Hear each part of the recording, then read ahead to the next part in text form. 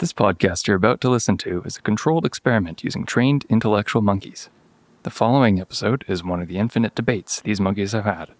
Remember that these are the opinions of real monkeys and may not reflect the opinions of the highly trained human scientists in charge. And most importantly, no monkeys were harmed in the making of this podcast.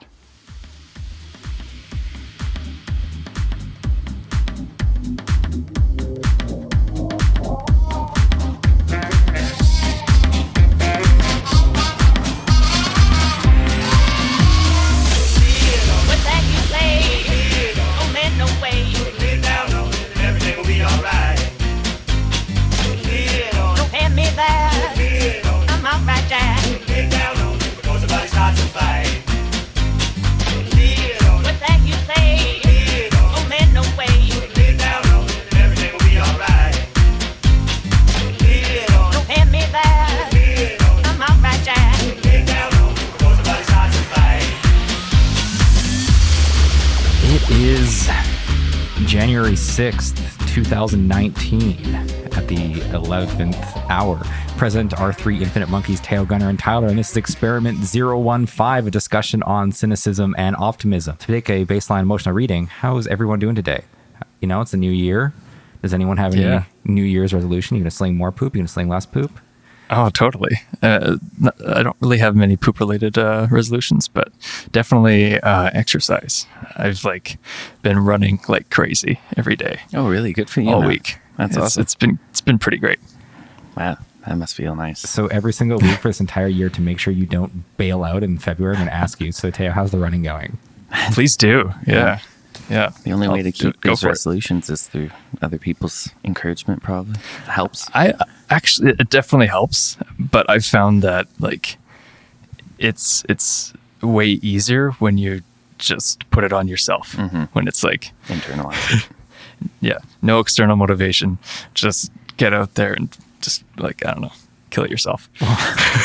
Pretty much. We do not. I have a pretty aggressive. I have a pretty aggressive attitude when it comes to exercise. You're getting aggressive with the running. Are you going to run a marathon? That's kind of like the pinnacle of running. Maybe. Right? Shoot. Maybe eventually. I do find that I get into a state where I feel like I could just keep going forever. Really? That's cool. It's just, But what I'm doing is I'm not trying to cover a large distance or go at a fast pace. I'm just trying to keep running.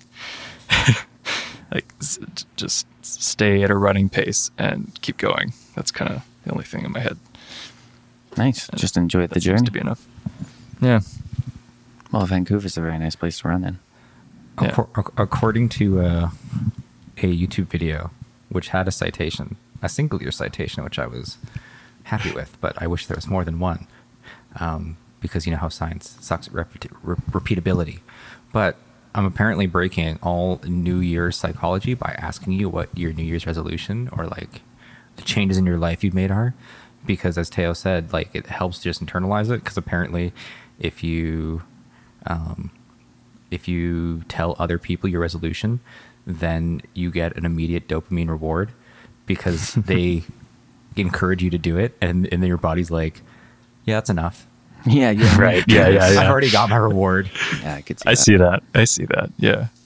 Yeah. So fuck you for running, Teo. That's not a good thing. Get rid of that dopamine. Thank you. I see what you're doing. Yeah, counterbalance. And I'm getting reward anyways. So Gunnar, how about your New Year? My New Year's really good. Feeling optimistic about this coming year. Hopefully it's awesome. good. Are you optimistic about this podcast? Yeah. Hopefully specifically this episode. Hopefully we get hopefully we get some listeners that enjoy our content, and we can continue to make more in the future. So that's kind of what I'm looking forward to, is creating more. As of right now, I'm very cynical about this episode. I think it's going to be shit. Just throwing that out there. Calling it now. All right. Do you have any New Year's resolutions? I don't really make specific ones. I'm pretty non-committal when it comes to stuff like that. I'd say be more positive. I will create more things for the world. Something like that. But I don't really have New Year's resolutions. I don't really buy into that whole thing. It seems arbitrary. So a general perspective. Yeah. You're just focused on like carrying a general attitude. Yeah, it's kind of like positivity and creativity. yeah, it's a time to kind of reflect on where you want to go. So rather than kind of making just resolutions, thinking about where I am and where I want to be, and kind of, you know, setting myself up to get into a mindset to get to where I want to get to. That's kind of a resolution, I guess. Cool. Yeah, New Year's just a time for reflection for me, if anything. Not big changes. I can't run because I have a bum leg. Fuck you, Teo. I'm jealous. How about you, Tyler? Yeah, I'm kind of on the same lines of Gunnar. Like, generally, what I tend to do is I don't really make New Year's resolution. I don't really frame them that way. I tend to just say, this is what I want to do this year, and this is the pace I want to set. So last year it was something simple, where it's just like to take time for myself, because I already work out pretty consistently. I just wanted to draw a bit more, so I said something very basic, where I said I'm going to draw a picture every month, and by the end of the year, I think I got 11 out of 12 done. I think I missed like June or something. So I got 11 pictures out of 12 pictures done, which was not bad, considering that 8% of resolutions, air quotations, actually happen for an entire year. Right. Is that what the success rate is going forward? 8%. Yeah, that's why I don't believe in them. But I think a lot of people, like, they a lot of the time they make resolutions that aren't concrete, like exercise more. Yeah, exactly. That's too Exactly. big. Like, are you going to go for a run for a day? Okay, then Right. go for a run a day. But then it's like you also have to. It's like goal setting. It's like how good you are at goal setting. Like, Yeah. it has to be tangible, reasonable. And so a lot of people are like, I'm going to go to the gym every day. I'm like, that's not really reasonable. Like, Yeah. how about 3 Right. times a week? Start there. How about 1 time a week? Yeah, Start and there I for was some going people. to say even just once time. Yeah, yeah. You need the timeline. You need like concrete like behaviors and actions that you want to do, and like it. Yeah, exactly. It has to be really concrete in order Yeah. for a goal to be achievable. Like, yeah, especially if you're trying to make a resolution work. And personally, I like how I tend to hit things is I ramp it.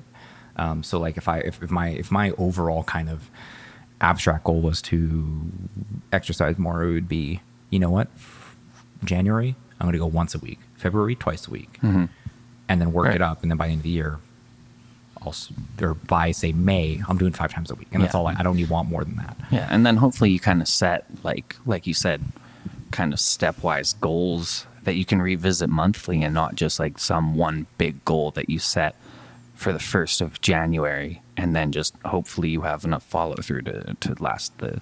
I like the idea of making monthly resolutions. I think that makes more sense than a yearly resolution. Yeah, because you get rewarded more often. Like, so anyway, my goal my goal this year is what I wanted my goal to be last year, which is I'm planning to try to set time aside, which is going to be very interesting because this is kind of what I would consider tentatively my busiest year.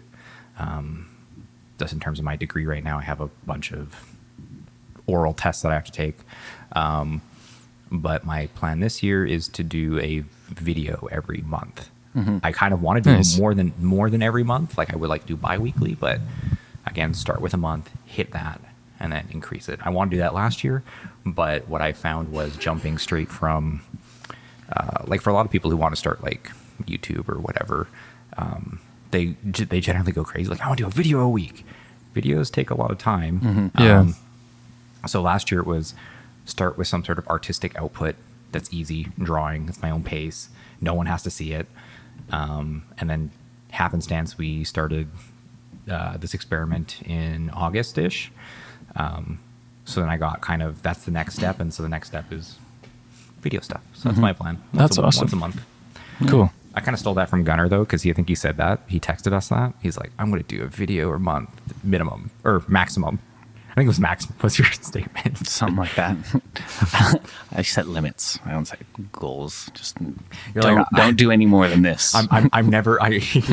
How Gunnar commits to things. I do not set minimums. I only set maximums, and my maximums are always very low. yeah. Yeah. Nice. good way to approach things, I think. It seems It's to be working. kind of a similar goal for in terms of like artistic output. I'm trying to do a YouTube like weekly video thing, but it's not like a high production thing. It's just me improvising on the piano, Nice. and recording myself for like 10 or 20 minutes and stringing together bits that are most interesting. You should throw that up on like Instagram too. Yeah, That'd be nice. Yeah, I because there's just like never really looked at minute Instagram. long clips, or like fuck, what is this? TikTok and Musically? Those are big ones nowadays.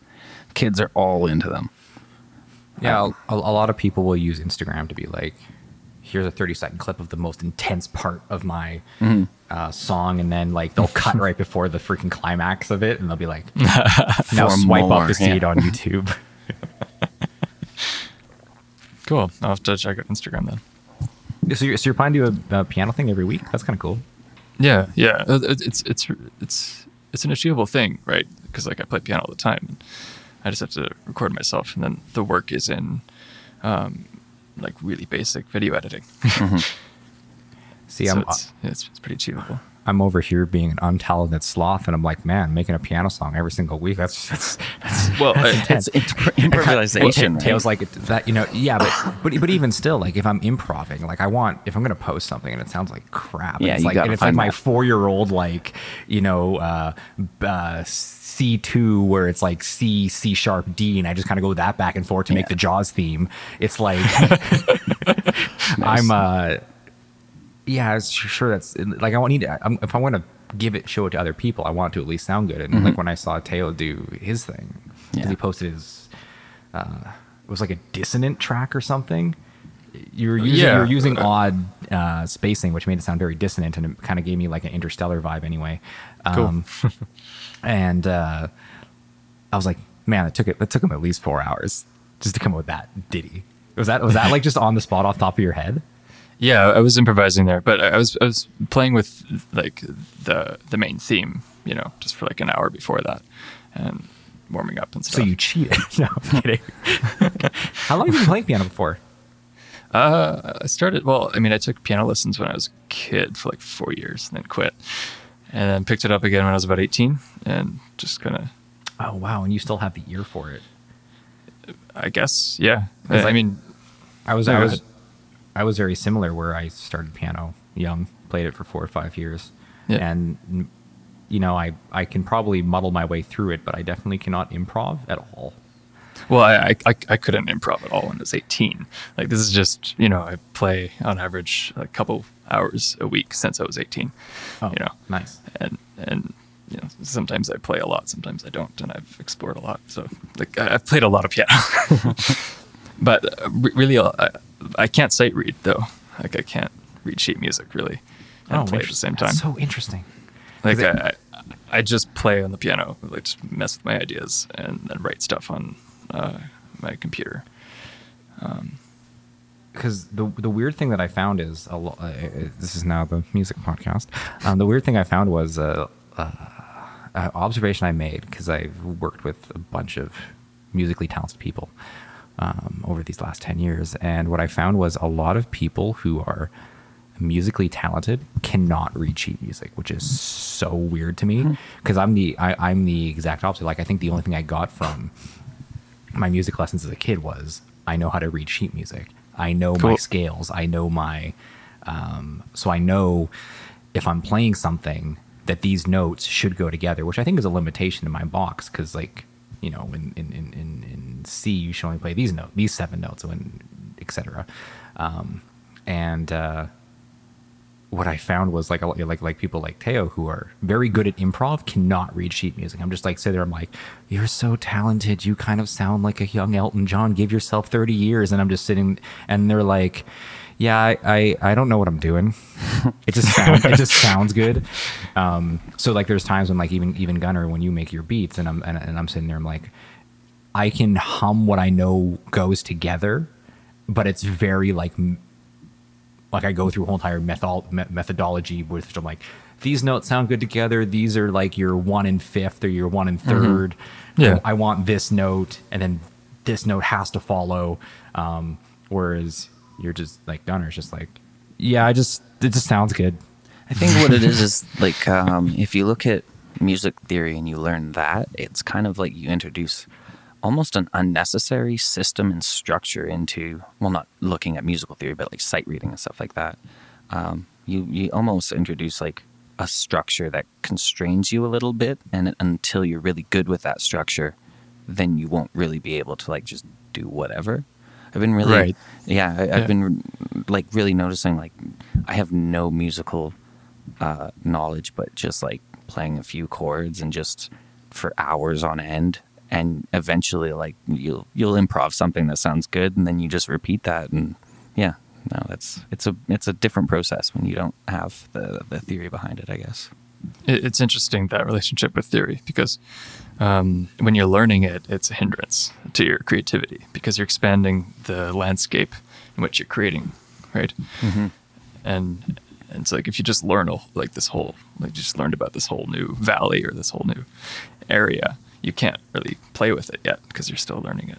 Mm-hmm. Whereas if you constrain the theory that you're working with, then it's way easier to play within it and create within it. It's like an exercise I like to do is to just, pick 5 notes or pick 3 notes and write a really nice piece with just those 3 notes. Yeah, totally. Yeah. And do that, in all sorts of ways. So you can like, pick one harmony or repeat the same melody in different rhythms, or make the rhythm really simple. You can, and then create within that. And I think with regards to sight reading, like that seems to involve a completely different skill set, I think, than creating music. Because if you're good at sight reading, then that means that you're really good at like presenting musical ideas. Well, I mean, I don't, And like, I don't know, like, because like, couldn't anyone technically take their melody and transpose it? Like, it might take more time. Like, you might take more time than I would to transpose it onto sheet music. But like, I legitimately cannot. It's very hard for me to create a melody that sounds correct, because like if I create something, and I use it with perfect music theory, there's like always like 3 notes that are just off, and they sound off, but I'm like, music theory wise, this is the exact note that it should be. Yeah, I've encountered that a few times. You just play with it. Play with a little bit. Invert a note here, there. what I've the route I've taken is like, since I started playing music again when I was 18, I've always been really unsatisfied with music theory. And like it's always seemed very dogmatic in a lot of ways. It's like you don't have to go very far until you get to the point where like you play these notes because it sounds good. Like, yes, there's theory and there's rationale for it, but it's not that deep. It's not as deep as I would like it to be. Mm-hmm. So I've gone and like tried to make up my own theory. Mateo music theory. Pretty much. I'm not kidding. I'm actually working on that. Yeah. At least on harmony. Anyway, segueing into this optimism and cynicism, I will tell a very brief story of the last time that I made a music melody, and it was at one point it was basically a like a jingle, like a 30-second podcast jingle that I made. And I think you guys have heard it at one point. And it legitimately took me.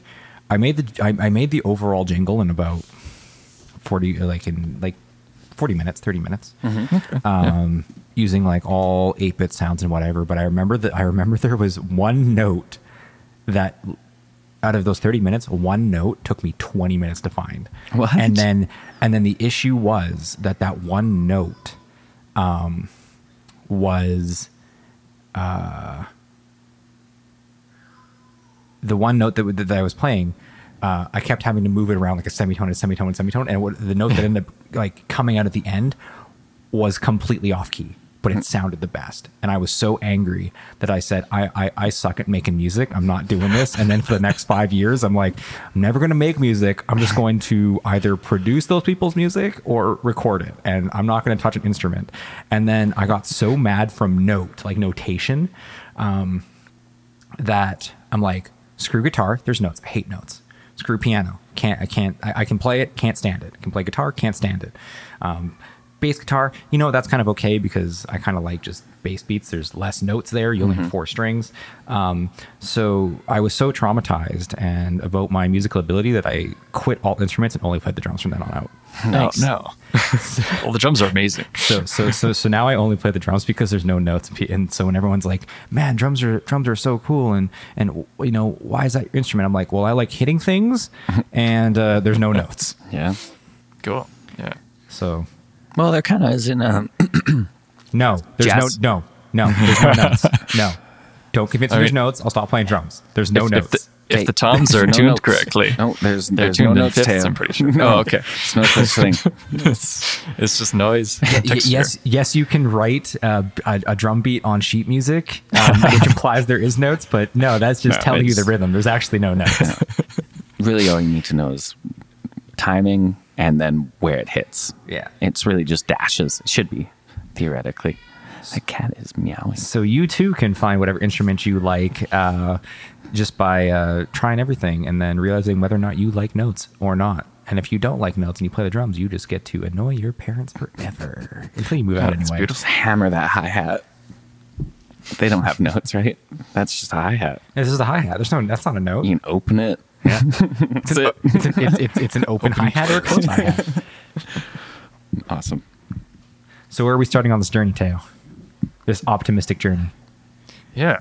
Well, so this is going to be probably one of the Teo philosophy type of podcasts. Are we going to learn Teo music theory? That might be a later podcast. Teo teaches us the piano. That'd be fun. Yeah, I'd be down.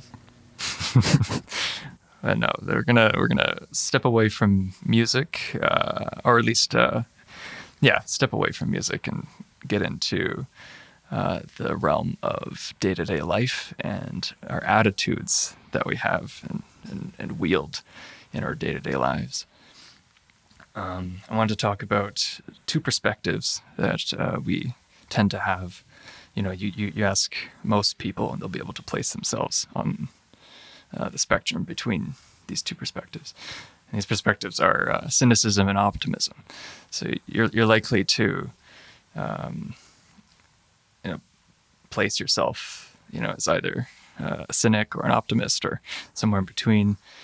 They're labels that we use all the time. And so, I wanted to talk a bit about them. Glass half full, half empty kind of thing. Yeah. These are pretty perennial and constant things in our lives. So let's talk about them. And so it seems to me it's kind of like the general approach on how you look at life and how it kind of when life happens to you, how do you respond to it? Yeah. And a thought that I had is that with any perspective, you have blind spots, right? And so, what are the blind spots of being a cynic, and what are the blind spots of being an optimist, and what pitfalls does that do those perspectives lead us to?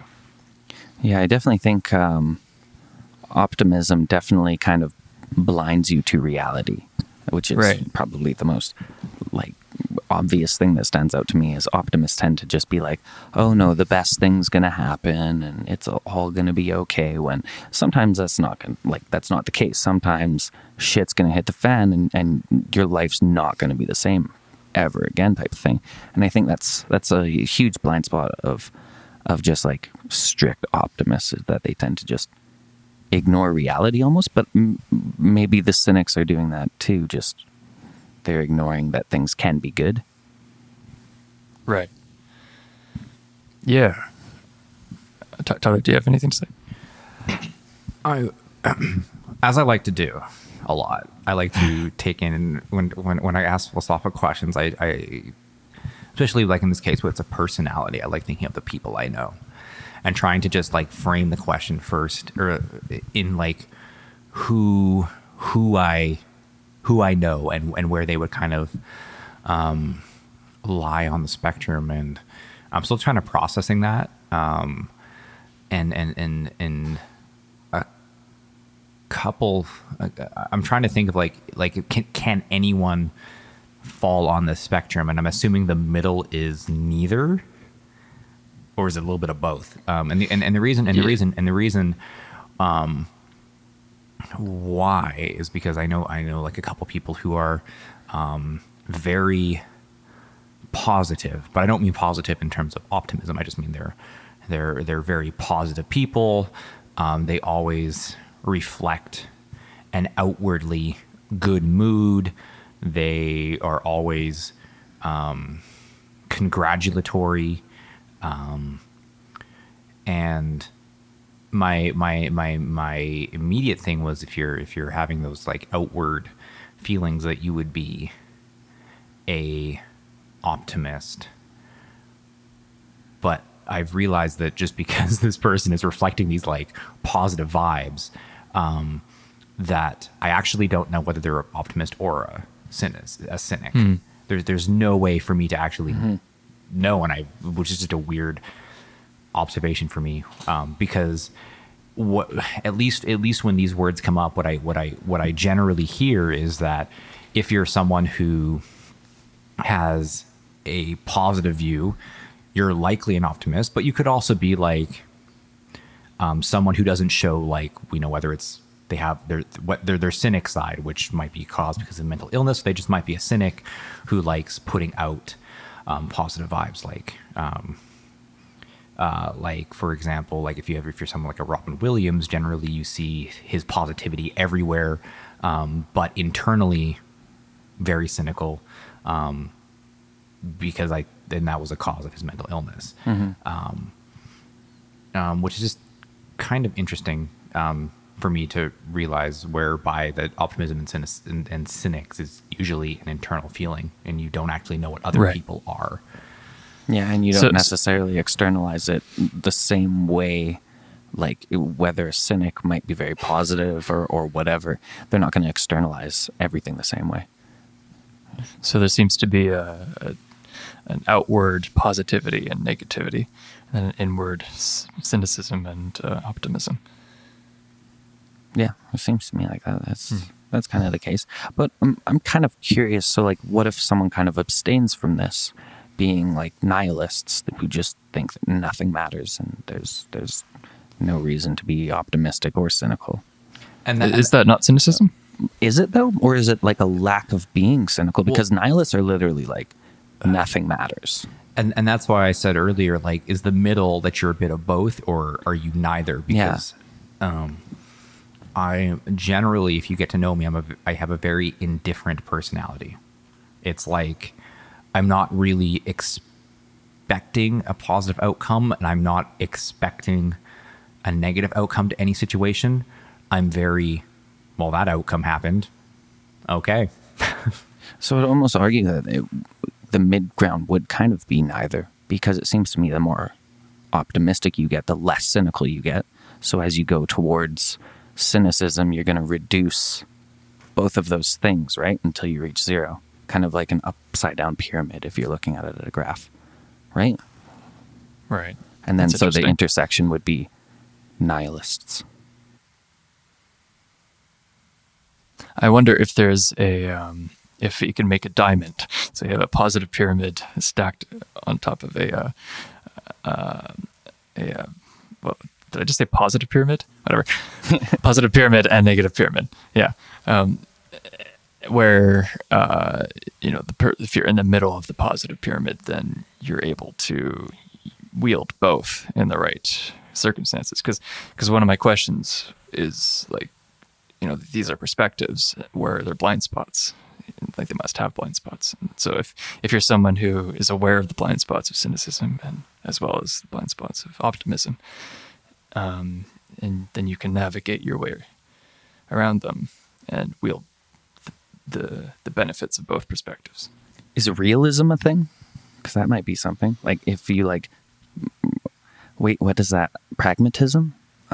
Maybe that would be something like that, because they kind of weigh both the options, but they do kind of have the added benefit, unlike nihilists, of, thinking that things matter. I feel like cynicism and optimism runs kind of deep.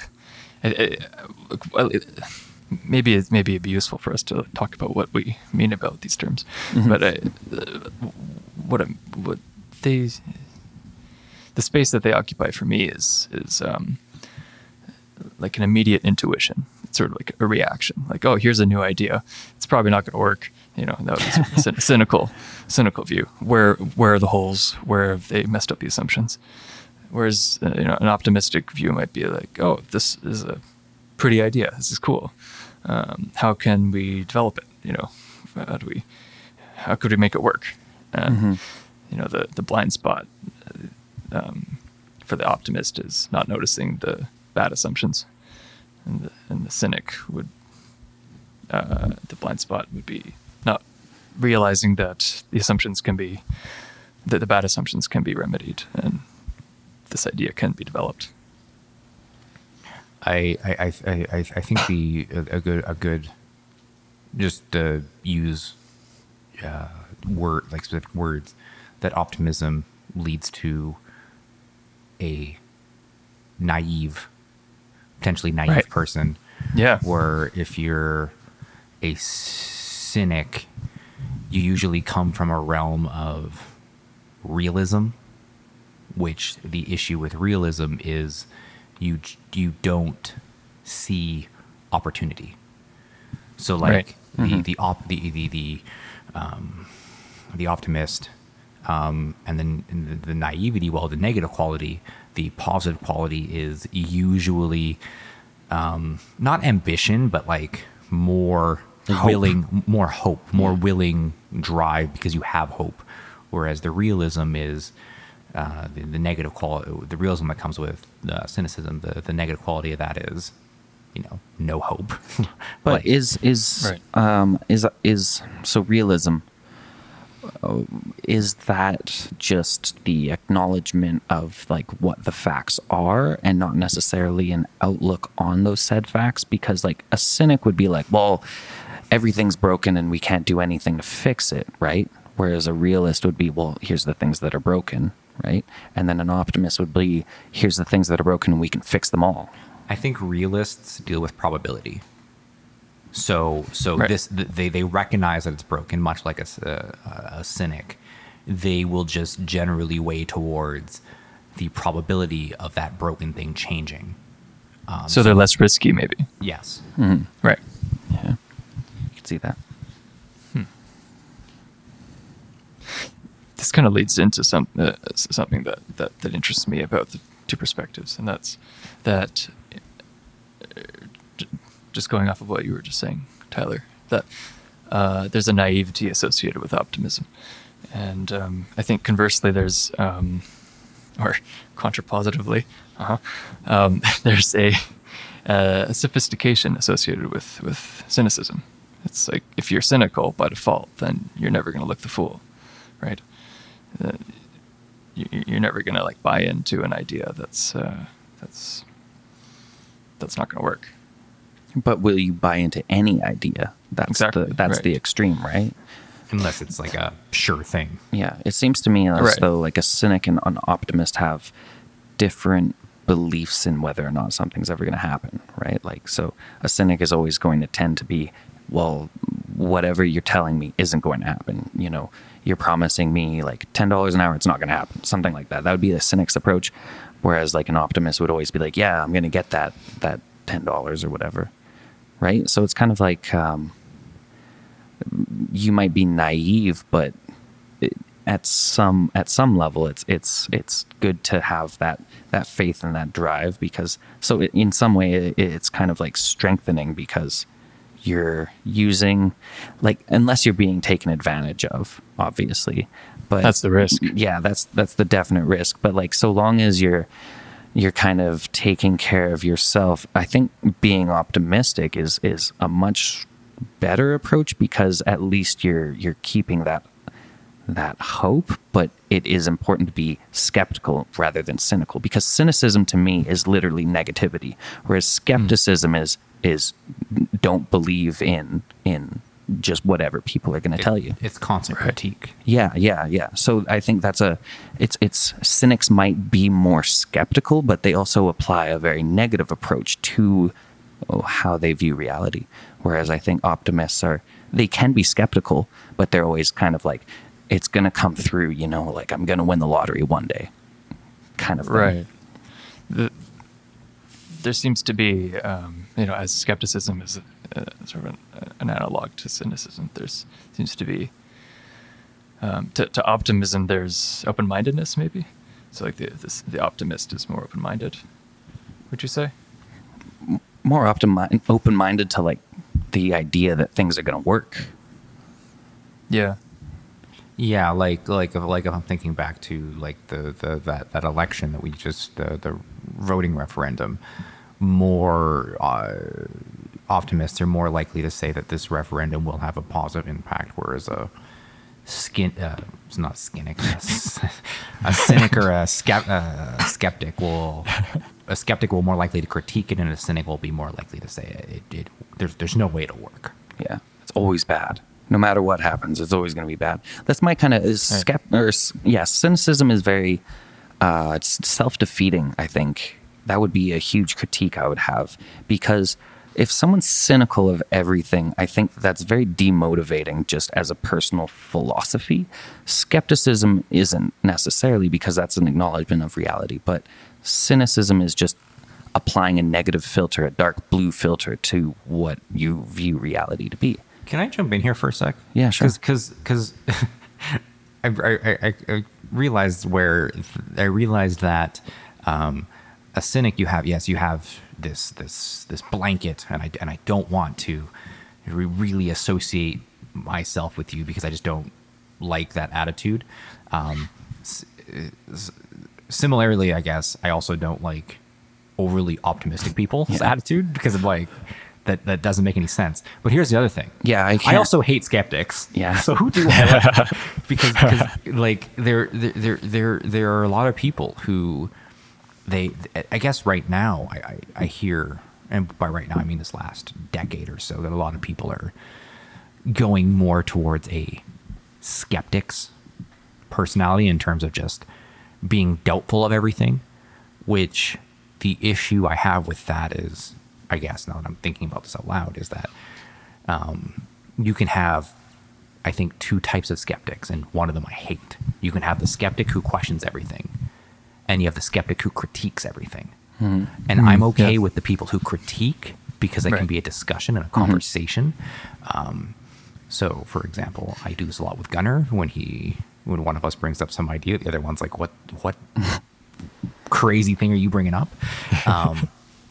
But like, I know a lot of people who identify as a skeptic, and a lot of them, I'm just like, you're spending so much time questioning and overthinking everything. So that could, I just kind of found it interesting, where I don't want to, if we're dealing with this triangle of skeptic, optimist, cynic, they all have bad qualities, and most of them I don't want to hang out with. So being at the edge of or being at any of the points on this triangle is not a good place to be. No, I don't think extremes are ever a good place to be. Yeah. If you ever identify with an extreme of any spectrum, that's a bad sign. Like unless it's like, I don't know. I honestly can't think of anything that would be good to be extremely something. There are like certainly things that aren't extremely nice people. They even fucking suck. Like you said, extremely optimist people. They kind of get on your nerves. Like they're like little Jack Russell Terriers or something. They're just always yippy and like kind of like want to go for a walk all the fucking time, and you just want to chill and be depressed and hang out. But no, these people are like, yeah. So any extreme is bad. For me, it's not even the chipperness that gets me. It's the naivety. Yeah. like from a business perspective, the optimists are good because they like trying new things. They're also really bad because they don't know when the idea is not sticking. Mm-hmm. And then they'll keep being Right. like, well, we should keep trying. I'm like, no, no, You're bashing your head against the wall. You're Yeah. smashing your head against the wall. Never go into a graduate degree as an optimist, Yeah. ever. No, don't do that. Give up quick on stuff. It usually doesn't work. That's a lesson I learned quickly. You also can't go into so here's the other funny thing.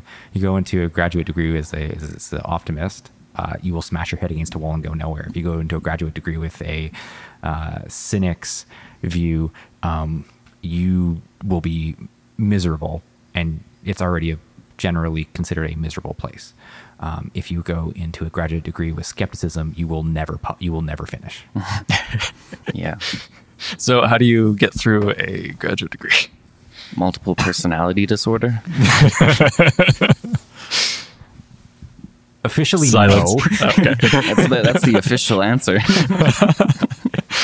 I believe every doctor would be yelling at me for perpetuating that multiple personality disorder would actually do fix that. No, it wouldn't. No. Just to joke people. How do you get through it?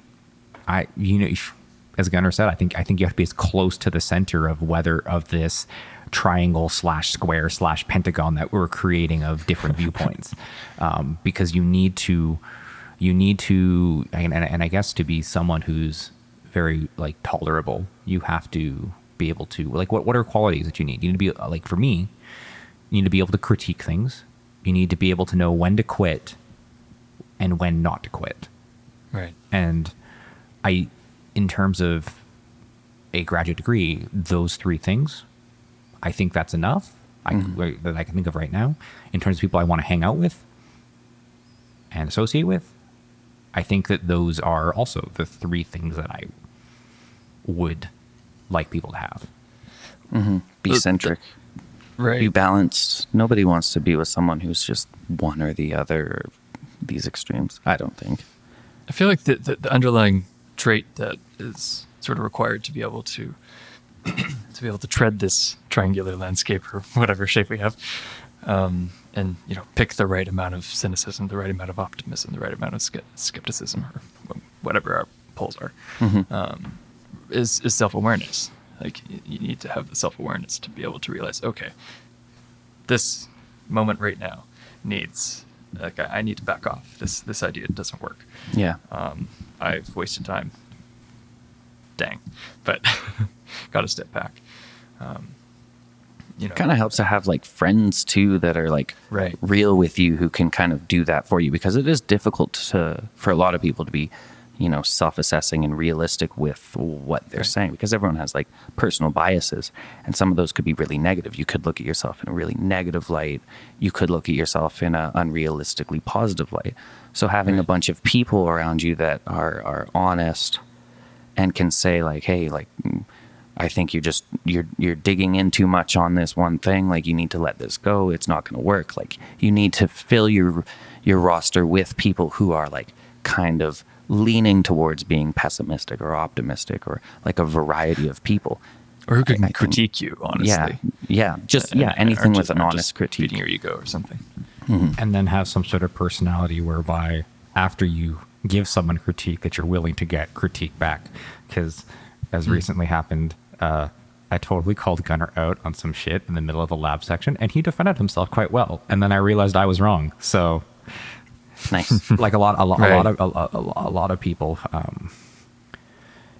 while they are willing to critique, they aren't willing to get critiqued back, which is often some issue, because it's like, well, here's my opinion, and then I'm just giving you my opinion, and some people get like, well, I don't think that opinion works in this case, and here's why. And a lot of people then get defensive about that. They're like, well, I would just Yeah. give you more options. I'm like, yeah, but maybe my counter opinion is also wrong. Can you defend that?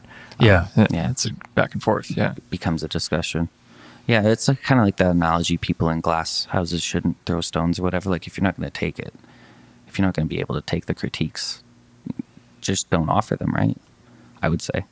And I would say if you're in a glass house, throw as many stones as you want. It'll become a modern art piece. Yeah, my house at this fucking point is just a pile of rocks. So, Wait, where's the glass? it's gone by now. I just like it's dust, sand. I just kind of like pile some rocks on top of me and sleep in that.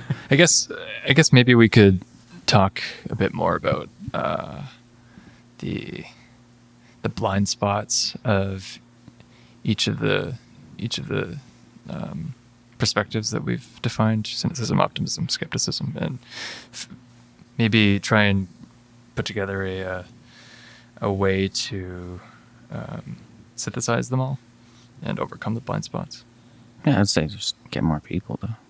Yeah, get more people. That's That's a pretty safe solution. diversity is a really big thing, I think. And I think that's Yeah. why you need a bunch of diversity in like a workforce, for example. Because if you have Yeah. a goal that you need to achieve, like having optimists on your team, having all these people would be kind of the way that you'd want to approach it. So I think just getting a lot of people and people who have like diversity in ethnicity or whatever will eventually lead to diversity in viewpoint, personal philosophy, right? So I think that's probably the most important thing. Tyler, what do you think? How do you overcome these things? How would I overcome the boundaries? Well, my mathematician in me would generate a two-dimensional Cartesian graph. So you're with your x and y axis, and Okay. I've been literally I've been thinking about this the entire podcast so far, because you know I really hate triangular graphs. They suck, and I didn't want a pentagram. It's pentagram's a star, isn't it? Yeah, what's the Five-sided polygon. Yeah, 5-sided polygon. I don't want that either because that's also a pain. Circle. Definitely don't want a circle. Have you ever tried graphing on a circle graph? Those are miserable.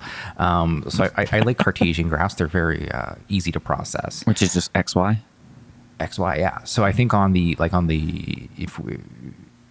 left side, we could say that as we kind of initiated at the start, that is your cynicism. On your right side, that is Or your pessimism. Pessimism, I think, is a better word. Right? They're the same thing. I'm just being... pessimism. Technically, is a I'm better just word. being semantic Yeah, now. pessimism is technically a better word. And then your right side is definitely your optimism.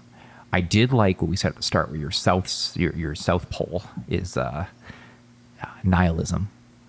And then what is the opposite of nihilism? Cool. I've been trying to think like what is the opposite of everything matters? And the reason No, nothing matters. Everything matters now. Yeah. So nihilism's nothing matters. Yeah. The other thing is everything matters. What is that? I don't know what that is. Is that a such thing? I like that place.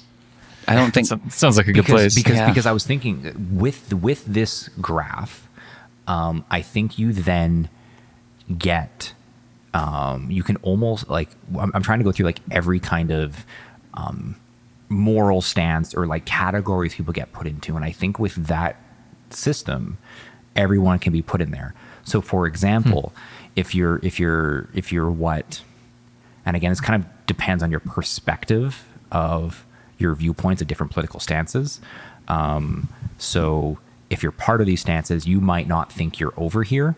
And we can talk about that on Twitter, whatever you want.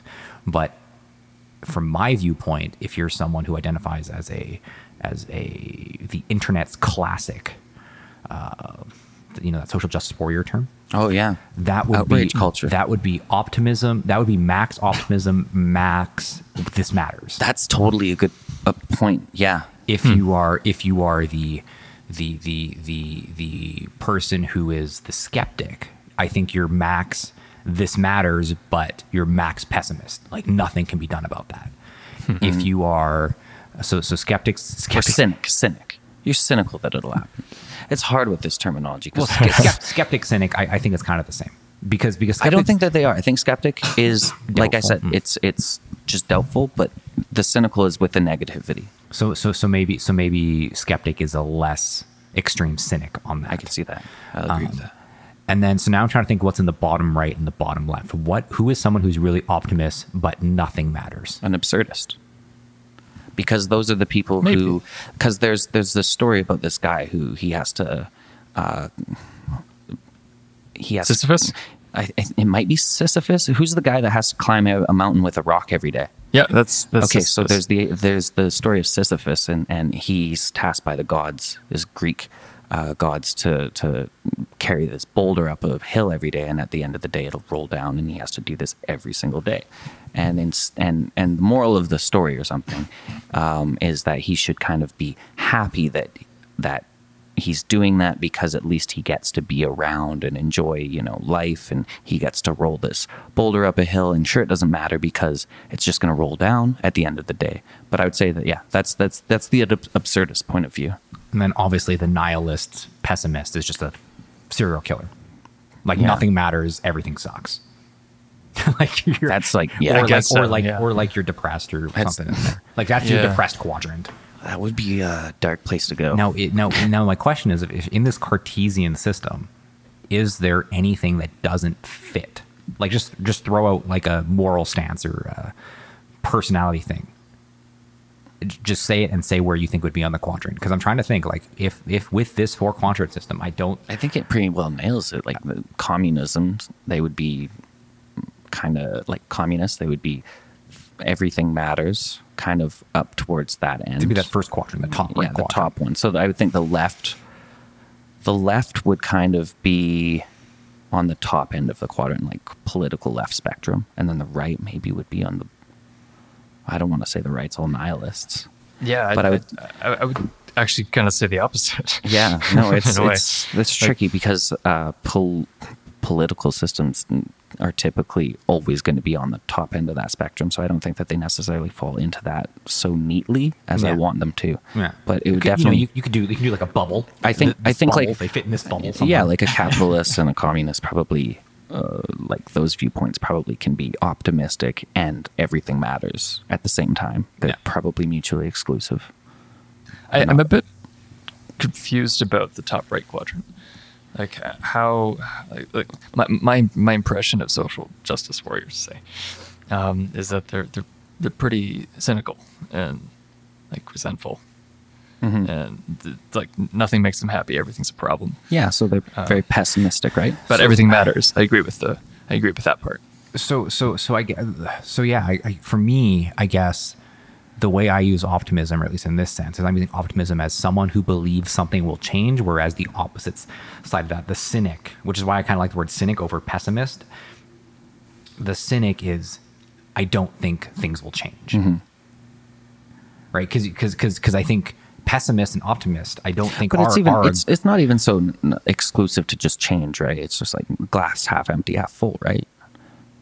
yeah. But I'm like Like and- a cynic would be like, well, I don't know if this glass is half full or half empty, kind of like it doesn't matter. Yeah, and which is Or why something like that. maybe when I talk about it, I don't want dichotomous poles. Mm-hmm. Like if you're which means if you're very right side, your optimist side is if it's looking at things in a positive light and believing things will change. Like you kind of have that naive, like you now have 2 criteria on that right, Mm-hmm. and some people can be max one criteria and low another criteria, which is why I kind of. Those words are kind of dirty to put on a graph because there's multiple traits that go Yeah. along with them. Yeah, 100%. So it's either, do you put on the right side, things are likely to change versus things aren't likely to change. If those are your X, if that's your Yeah. X No, left that's and fair. right, that works. Statements. Or is it you want your X left and right to be a positive outlook versus a negative outlook. And I think that the willingness to change is a better axis than just a positive outlook versus a negative outlook, because I think that's where your y-axis, like those traits fit along those y-axis a little bit neater. Because if you kind of think that things are able to change and things matter, Care going into it. you likely have more of a positive vibe. Whether or not people like that positive vibe is a different question, but you generally will have a more positive outlook on things. Where if you're more me, which is more nihilistic, then generally I will have a more negative people will consider my ideas and my thoughts and my speech a little bit more negative than other people. So, like, for example, a lot of the time, when I'm at work and I'm pitching my research ideas and describing my research ideas and defending them, I defend them from a very a negative light. I like. Is it different from skepticism? Yes. I'm trying to. It happens a lot. Like, for example, the best thing I could think of is that early on in my research, I do a lot of cell work, so I have a bunch of different cancer cell lines, and I had to choose a cancer cell line at the start of it. And unfortunately, when I say I had to choose, I didn't have to choose. My predecessor on this specific research project, who was working on it for several years and was having difficulty with various aspects of it, they chose this certain cell model. And what ended up happening was a couple months into it, now that I'm getting up to speed on how this lab does research, I'm getting up to speed on the researches I have. I'm coming from a very different environment, so I really know nothing. And I come across this paper and this very widespread idea, which I had no idea existed, and neither did my lab, whereby the cell line that was chosen is not morphologically what we thought it was. So, for example, and I'm just going to make things a little similar with cell lines people know, is, for example, the cell line we started with, it's a cancer cell, and a cancer cell is not very similar to normal cells. They have similarities, but they obviously aren't the same because they're proliferating and creating these masses that can be malignant or not, or cause damage or not. And so we chose this cancer cell line that we thought came from, say, a neuron. So a very basic brain cell that causes essentially transmission of information between different parts of your body. And we thought this was we did all our research based on this thing being a neuron and responding like a neuron, because yes, while it's a cancer cell, it likely should respond the same if it came from a neuron. There will be differences, of course. And when science being science, it's too cost inhibitive when you buy a cell line, and these last for years, so usually people just kind of share them around, and a lot of these cell lines were derived from the 1960s, and they're frozen in a cryogenic chamber in the United States, and you just buy them from there if you need, but for the most part you just get them donated from other labs who bought them before. And the issue with this is the cancer cells proliferate very fast, meaning that, think of bacteria, when things proliferate very fast, they can also change genetically very fast. And what ended up happening was that somewhere along the line, someone said, this isn't working as I think it should work. I'm going to spend a lot of money, and I'm going to do some next generation genetic sequencing. And they genetically coded the entire cell. And they realized it wasn't a neuron. It was some other cell. So we're like, oh, that's why it doesn't work. So somewhere along the lines, depending on where you got donated the cell line and how long they've been out, it's no longer a neuron. So essentially, the idea also now is if you did want to publish with that cell type, you have to also pay for the sequencing to verify that it is still that cell type. And so with all this background information, I found this out, and I essentially said, I have to switch my cell type and redo everything. This sucks. Which wasn't too bad, because the project wasn't too far in its phase, because again, nothing was working because it wasn't a neuron. And anyway, the point I was trying to make was, I talk about things very, very negatively. So when I had to propose to people why this didn't change, how I personally would say a phrase is, I said it as,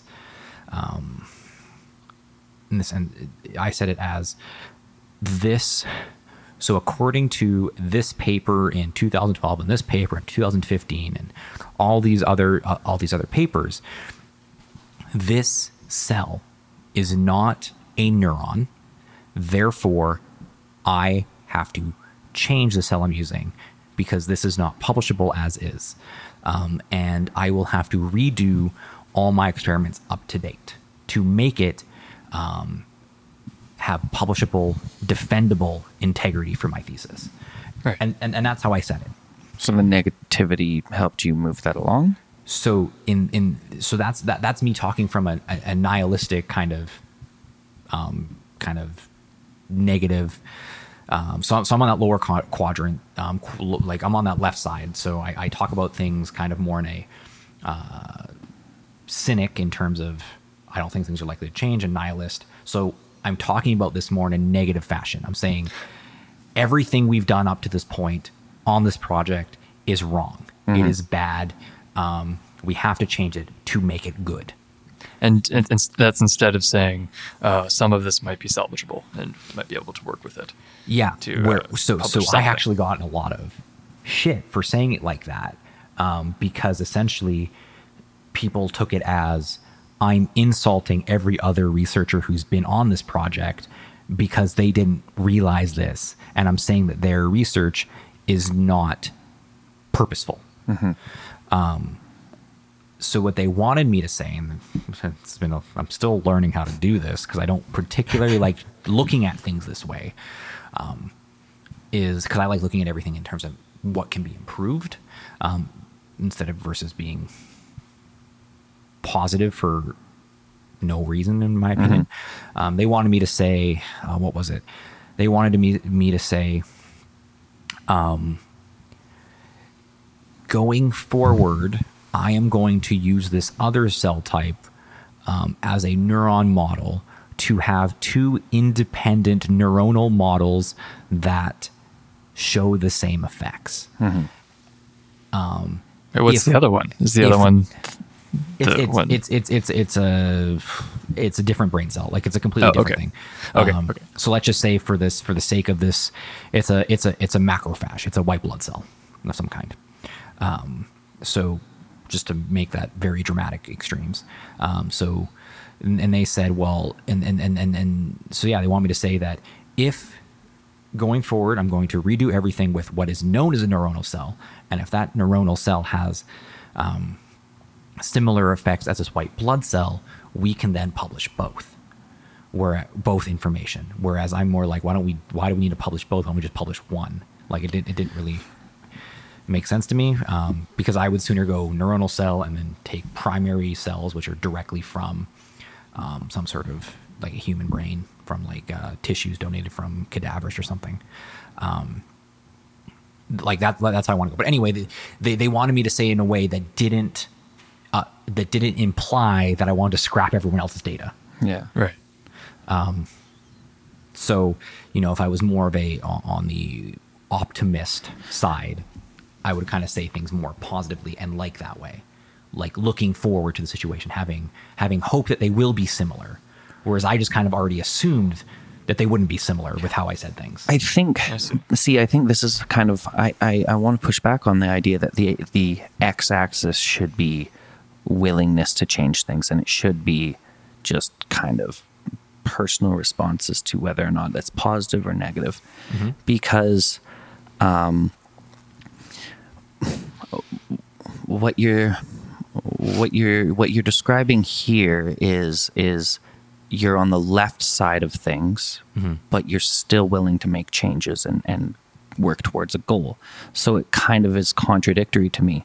So you can be very pessimistic and say, well, this research doesn't matter because it's not a neuronal model. Nothing matters, right?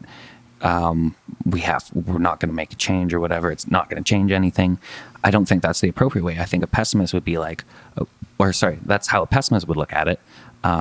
Whereas the optimist would be, well, at least now we have data on this cell with these genetics or whatever. So at least we got that.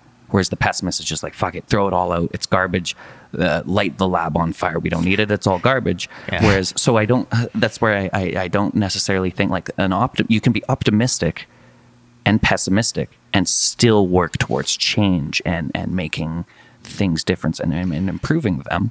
But like, it's all kind of how you filter things and approach a situation. Like having figured out that the cell line isn't representative of a neuron and more representative of a macrophage. Well, now you have all of this data on how a macrophage responds to this. And although it might have already been done, replication in science is important. So who knows? Yeah, So we need 3 axes.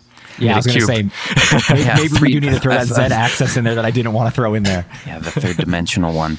Because it does seem to be a bit unreconcilable, because I know pessimistic people who want to make the world better, but who are still just like, well, nothing matters, because they've been so beaten by the world and they've kind of given up on everything. And so they're just like, well, fuck it, nothing matters. But like, I'm still going to try because like I got kids.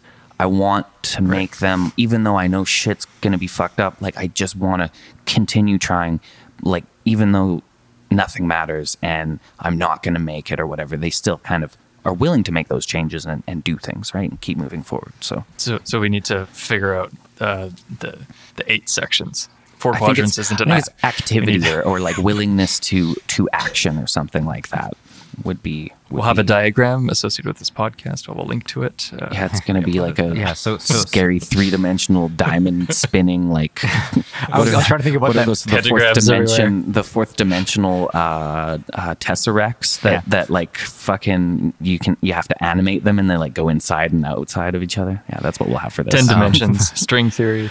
Yeah, as always. I think though that if you do have like positive outlook, not positive outlook, nothing matters, everything matters on your y-axis, and then your z-axis is action, no action. I think that does cleans it up enough. How rough must it be to be those people who are like far left y, like far left x, bottom of the y, and like bottom z or whatever, like just no action, nothing matters, they hate the world. Like I would hate to be in that situation. Yeah, they're the most miserable people, and the people who are on the positive side of that are probably serial killers. Probably like they're the type that go in and shoot up a school. Like nothing matters, I'm super pessimistic. No, because and I'm gonna do some shit you're gonna do something about it. Yeah, that's go into a mall or something. Those people. Yeah, I think that cleans up every ideology and viewpoint. It puts it all in a nice, neat little box. Yeah, it's literally a box. It's perfect. Literally a box. Well kind done. Diamondy kind of box. Yeah. Where do our listeners fall into this box? Are you all nihilists? Do you hate the world? I'm genuinely curious about. Do you want to take action? Please tell us. Yeah, let us know. We at this point all have Twitter, so you can tweet us where you lie in the box. And if you think there is deserving of another axis to this, like if we do really need to make it some sort of tesseract time dimension, please, propose it to us on Twitter, on various our social media handles, because we are now officially all on Twitter. Mm-hmm. I'm Tyler J. Wenzel. Teo is, I think, just Teo. At Teo Gady. Yeah. I'm Gunnar Reese. Gunnar. Yeah, you messed up everything. Is that your middle name? That is my middle name. Sorry. It was first name, last name. We had a brand going, and just messed it up. I think Gunnar Leitner was taken. Believe it, there's 2 of us in the world. Wow. Yeah, and he beat me on the Twitter game. I'm not going to be Gunnar Leitner 1 or some shit like that. No. Not doing that. Now, the crazy thing is, at this point now, as we round out this podcast, is I don't have to say in this one that everything is fact checked, because we were just being philosophers right now. Shit, yeah. Awesome. If you thought that the world could be put into an XYZ axis, I will tell you right now that is a model, and there are likely more dimensions. And Before we go, just because it's a little bit on the shorter side, and it is a new year.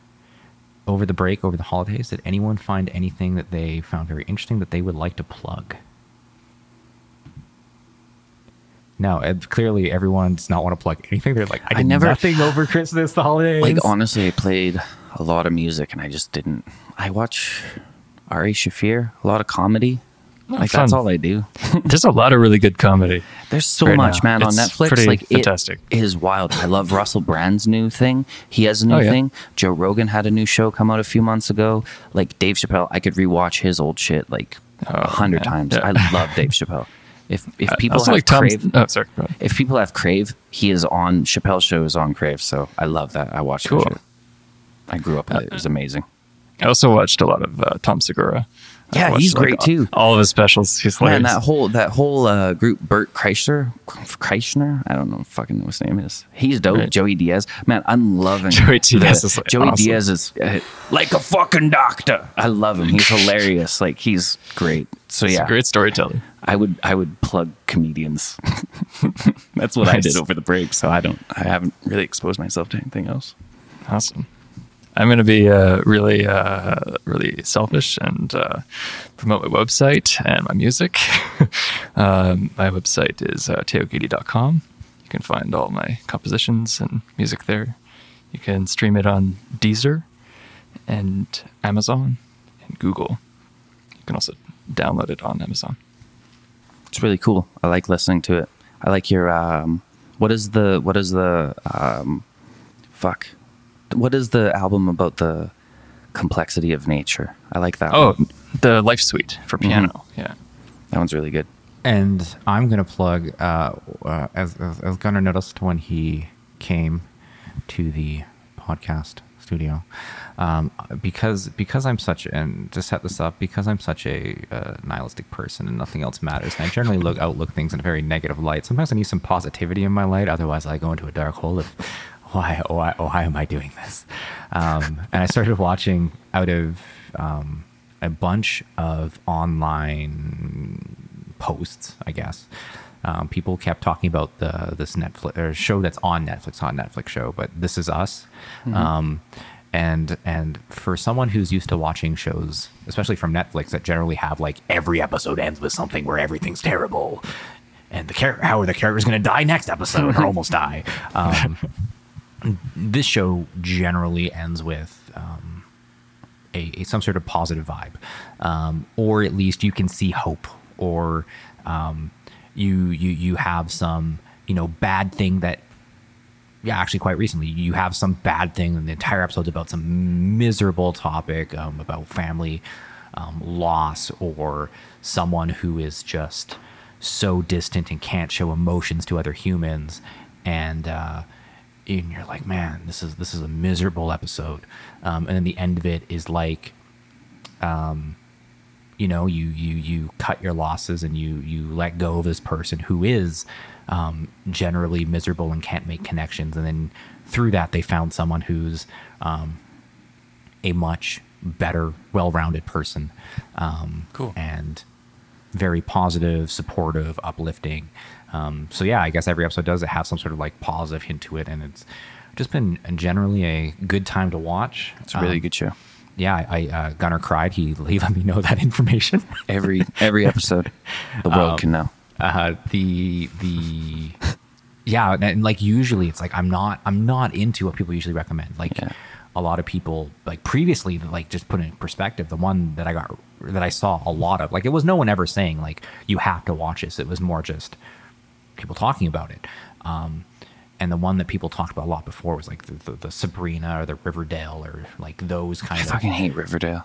Those dumbest revisitation of the Archie comics. Like, get a life, people.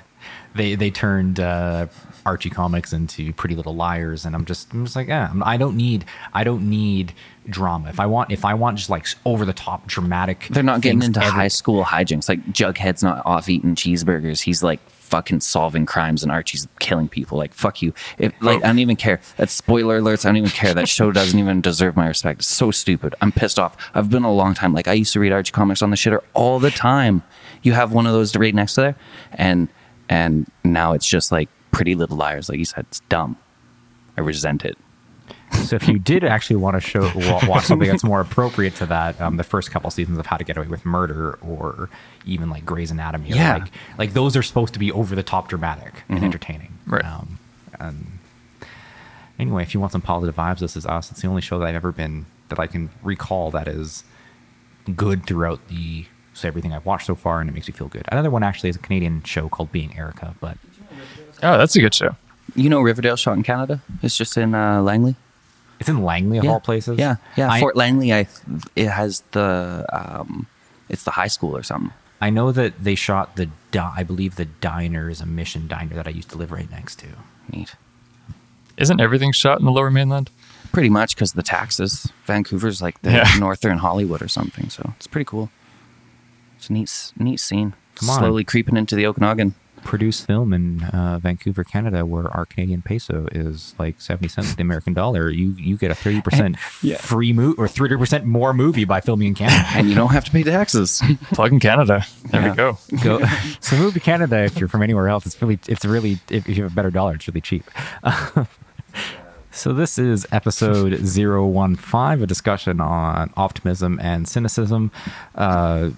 If just to say one more time, please, if you think there's an extra axis that we have to add, or you want to let us know where you fall, please tweet all three of us. I'd like to hear where you land.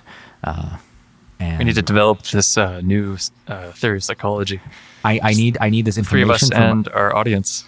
Yeah, we need this information for Teo's inevitable philosophy PhD that he's going to go for. He's abandoning ship mathematics, and he's now jumping right into philosophy.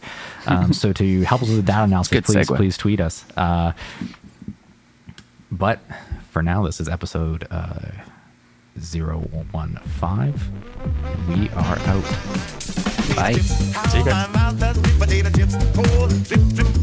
Crunch, crunch. I don't want no lunch. All I want is potato chips. Potato chips. How my mouth has sweet potato chips. Oh, drip, drip, drip. Crunch, crunch. I don't want no lunch. All I want is potato chips.